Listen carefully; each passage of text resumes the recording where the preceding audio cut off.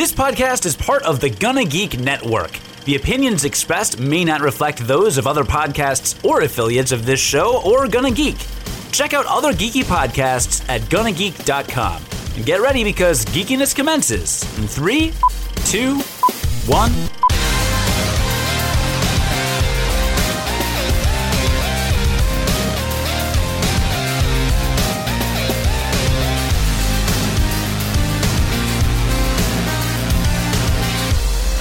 Cody from UnqualifiedGamers.com, and I'm going to talk about a video game called Sketchy Tower Defense for the second time today, because I just made a video about the game behind me right now, and forgot to plug in the microphone to the camera, which is pretty much standard fare for this podcast, quite frankly. I mean, it's UnqualifiedGamers.com, am I right? So this actually will be our podcast for this week. Jonathan Martin, my usual colleague, has been just crazy busy and everything, so we did not get kind of our schedules figured out. Whatever, doesn't matter. He'll be back next week with me after Gen Con, at which point we'll talk about lots of stuff. But this week, I decided, well, we don't have time for a full podcast, so how about I talk about the game that I just played for like 8 hours or so with Russian John, our good friend of the podcast, who actually guest hosted an episode about tower defense games, appropriately, a year or two ago. It's quite some time ago. So John and I are sitting around, and he just got back from Russia to visit, and we're like, what would be fun to play? And he's like, oh, there's this game called Sketchy Tower Defense on Xbox 360 only, and I don't have an Xbox 360, so you download the game? You download the game? Because I'm on Xbox 360 over in Russia, over in Siberia. That's how he talks, like literally. So he said that, and I was like, all right, well, how much is it? It's $1. So like, yeah. Hell yeah, even I could afford that, right? Especially with my, like, $45 in Xbox credit that I haven't used because I haven't turned on my 360 for a year. So John's going to show you a couple levels, which hopefully you can see behind me because I just fixed the exposure on my camera. And sorry if you're listening to the audio podcast because you'll just have to check out the YouTube video instead this week to know what's going on. And so you can see there's a few different level designs. Some are bigger, some are smaller, some have monsters coming from 1 or 2 or 4 directions, and some have, like, castles, like 1, 2, or 3 castles that you have to protect. So, a couple different variations. John has been really into this level, which is called Goblin's Cave. Sure. Now, many tower defense games that I have played are set up so that there are monsters traveling along a path, and you set up towers along that path to destroy them. This game is a little different, and it is more open world. That's not the right word. It's just more openly constructed. So if you're watching the video, you can see behind me, there is a snake-like path that the monsters travel down. However, when they get about halfway into the screen, then it's wide open, right? It's completely wide open. And so then it becomes kind of up to you to create a path of towers for the monsters to snake through and implement various other strategies to kind of protect your castle. So, in terms of tower defense games, this is probably more similar to something like Field Runners or Desktop Tower Defense than, say, something like Defense Grid. Right. Field Runners, Desktop Tower Defense, the free Windows game. As Cody said, you generally create your towers to build the path that the monsters walk along. Yeah, so we have been playing for several hours and have found certain strategies work better than others, but in general, you want to not only like destroy the monsters, but also obstruct their path and guide them as much as possible. So I like that because monsters need guidance. Because monsters need guidance, and I like that too because there's an extra element of strategy involved, other than just like what's the most powerful tower you can build, and it adds a much more kind of creative element to it, right? Because you are able to implement several different strategies. Clearly, there's going to be a general guideline that you kind of follow in order to do it as well as possible, but it's really open-ended, kind of, what strategy you take. So, you go ahead and you play, and just like you do with video games, that's what you do, you play them, and it's pretty standard fare in terms of the towers that are available. You have an arrow tower, which is your cheapest and weakest, but most reliable and kind of consistently shooting tower, right? You've got your cannon, which hits a field area of monsters, hits several at once, but only attacks land units and has a slower rate of fire. You have the really powerful tower. In this one, it's the Thunderbolt, and it shoots very powerful beams, really good for defeating like kind of boss characters or stronger monsters. Really good for that, but very slow rate of fire and very expensive, but still good for that. There is a flyer tower that only attacks flying creatures, but it does massive damage to flying creatures, so when you get hit with a wave of flying creatures, you really want to have some flying towers or you're screwed. And a couple other towers in addition to that are pretty standard fare. An ice tower that slows down enemies that come but doesn't do a lot of damage. So pretty standard in terms of what towers you place. You control a little guy with like a balloon on him. You kind of fly around the map, and when you kill monsters, you collect the coins that the monsters drop, kind of like in, what's that PS3 game? The PS3, Pixel Junk. Pixel Junk Monsters. That's what I said. So you collect the things like in Pixel Junk Monsters. They're called coins. And that's where you get your currency from. A very fun aspect of this game is the fact that it's multiplayer. Hence why John and I have been playing for the last pretty much all day at this point, actually. It's like 4 p.m. We haven't really done a whole lot. But we have been playing together. And what's really nice is that I've been doing other things. I've been, if I have to go to the bathroom, or I went and made breakfast or got coffee or like whatever, he can just go ahead and start the level, get through the first few waves or whatever. You can pick up and join your friend at any time, which is super cool. So, for example, he's on, wave 9 right now. I could pick up a controller, hit start, and just jump in. And if you jump in at the start, it just splits your money in half, so you each get 50 gold. But if I join later, I think I just start with 0, but then collect as we play. And what's really cool about collecting the money is that whenever you collect it, you each get like half the amount. So it's not like John can get all the coins and then I don't have any money, because that would suck. Instead, it is shared between us. But we each have our own kind of treasury, I guess. And so if I spend all of my money on a bunch of towers, and then John is hoarding all of his money because he's a hoarder, then and I need to upgrade one tower, like I need to upgrade the lightning tower so we can beat this boss that's coming, then he can hit the Y button and just send me a bunch of money, and then I can spend it on that upgrade, and there we go. Great, we are good.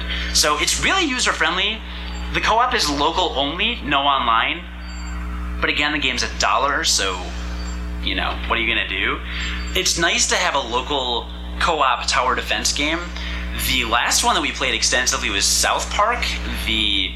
What was it called? The South Park South Park Let's Play Tower Defense. Go, I think, right? Something like that. 4 years. It's been a while. 4 years, just like how long it's been since this game was released. So it's nice to have a local multiplayer co-op or competitive tower defense game, because there's actually a PvP mode. So John and I tried that once. We haven't gotten really into it, but it's basically a split screen. On the top half, I've got a kingdom I have to protect. He's got a kingdom he's got to protect on the bottom half. And the monsters just come in waves like normally in the game. And you just kind of like strategize against each other. There's a little added element of like occasionally a monster will appear in a cage. And if your floaty guy, if your character collects that guy in the cage, I think it sends a monster over to your opponent. We're not really clear on it. We haven't played a lot of the PvP mode. But what we did play was really fun. So we'll probably do that after this, so I can destroy him. Not likely. Probably not likely. Although I will say I won our first game, for the record, but... I was hoarding. He was hoarding. So that was probably a fluke. So the local element is really neat.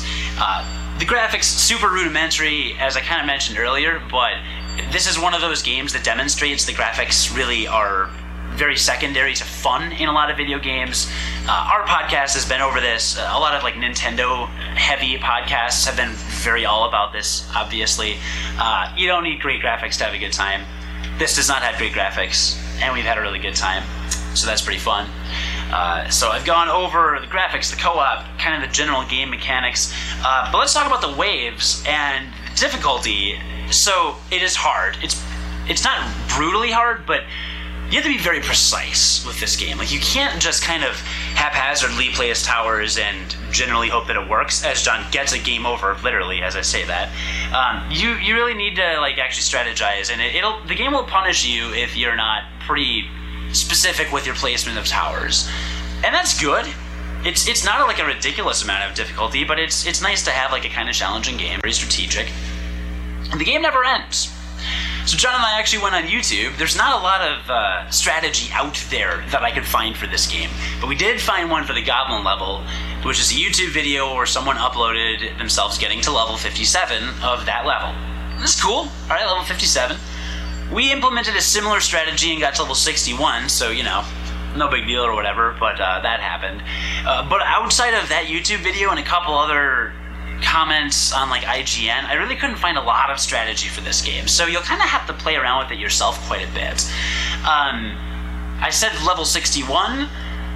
I was looking for help on an IGN board, and a guy was like, oh hey, I've gotten a level 100 on every level, does this game ever end? And of course the response was, oh yeah, I got to level 150 on every level, it never ends. Which, I don't know how you got that far, whatever, you're probably either developers or liars. We're just really big nerds, I guess. So there's that. Summer vacation. Summer vacation. Only had $1. Only had $1. Just gonna repeat everything John says. I don't know. So the game doesn't end. I do know that, according to these people. There is no challenge mode or ending mode or mode with an ending. It's just keep playing. And I'm not usually into like high score games, you know? I'm not gonna play Pac-Man or Galaga for like 4 or 5 hours because it's like, okay, that was repetitive. I'm really over this after like 8 minutes, maybe. But this game has lasted roughly 8 hours at this point. I hope that's an exaggeration. God, I hope that's an exaggeration. It is. It is. But it has held our attention. Like, I preferred it. We took a break to play Beatles Rock Band, but I have wanted to return to this game and resume playing this because it's so good. So that's cool, I guess, if you're into that. Beatles are good and stuff. I'm not trying to knock them, but you know, Beatles Rock Band is still a better game. It's not a better game. Well, maybe a better game. I don't know. It doesn't matter. Costs more than $1. It does cost more than $1. Although, I don't know. You can probably get in a bargain bin for pretty cheap at GameSpot these days. GameStop. Stop. So, that's Sketchy Tower Defense. A couple other quick things. There's no music, so there's no soundtrack. That's not a problem with me, because I ripped a lot of music to my Xbox 360 to play for custom soundtracks, because one of my favorite things to do in video games is implement a custom soundtrack. That is actually my least favorite thing about Nintendo consoles, is that it is more difficult to impossible to like rip music and use custom soundtracks in games. I mean, Nintendo's got amazing soundtracks, so their games are pretty okay, but like, how cool would Smash Brothers be? And we play a lot of Smash Brothers, like a lot.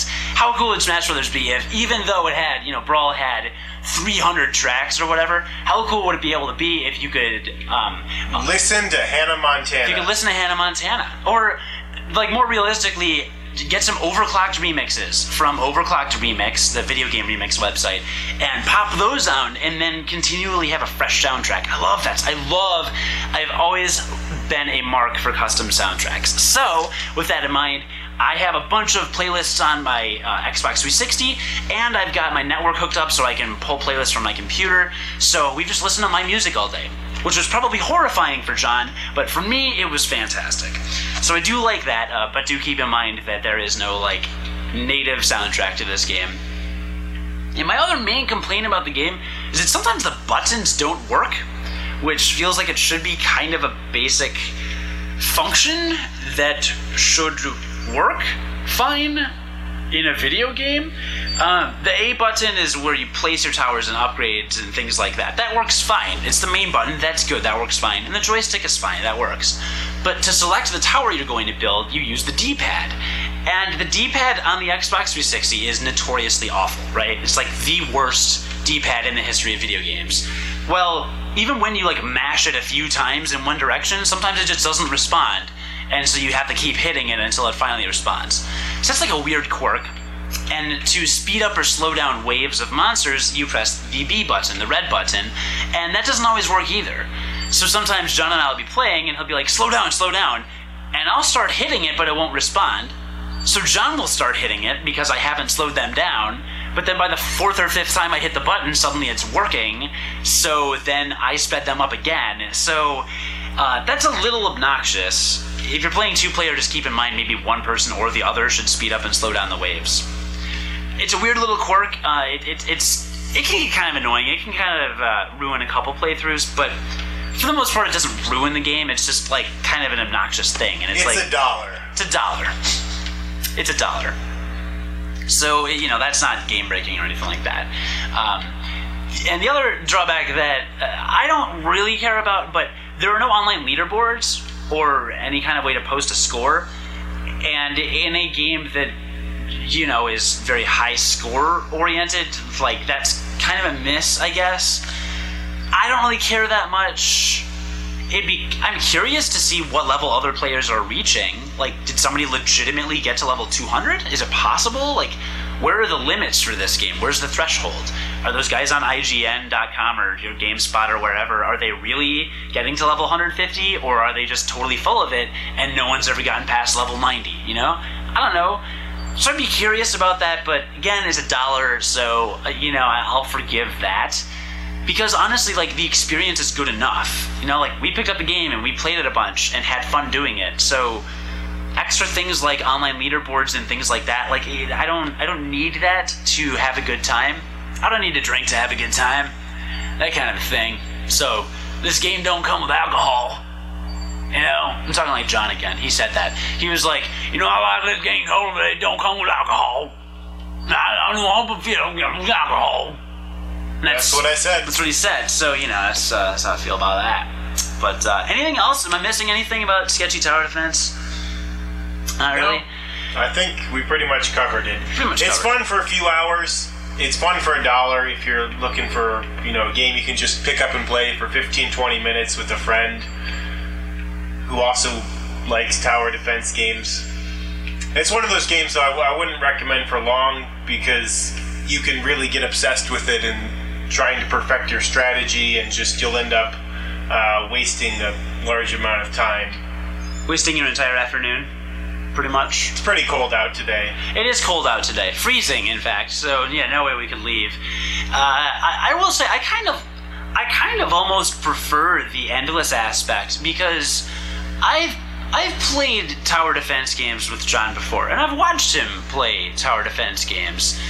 And when you feel like you have to clear a level with a perfect, flawless score and not lose a single, not let a single monster through, I feel it can become very repetitive, and it's easier to obsess, because you could beat the level 100 times, but if you just let that one guy through, there's that perfectionist in you that really feels the need to absolutely master that level.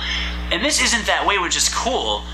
We have lost, we've gotten to wave 20 without losing a single heart, but then there are playthroughs where we hit level 7 or 8 and we'll lose a heart, but we don't stop because we're trying new strategies, and we know that eventually we're going to lose all of our health anyway, and we're going to die because it's not beatable. That was very philosophical. Thank you. Very philosophical, I thought, as well. So, in that regard, I don't really have, a complaint about the fact that it's endless. I think that's kind of nice. But once in a while, you can just pick it up and play it and not really care, and all that kind of stuff.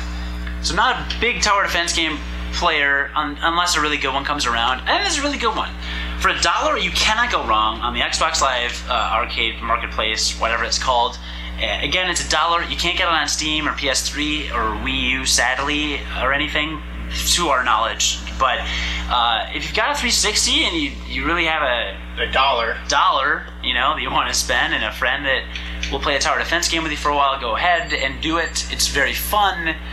And that is the end of this epic second take of episode 80-something of Unqualified Gamers. Head on to unqualifiedgamers.com for other podcasts and lots of other things. And we'll be back next week with a lot of other really cool stuff. And I hope you're watching this on YouTube, because if you're listening to the podcast, you're gonna miss a couple visuals. Sorry, what can I say? What can I say? It's $1.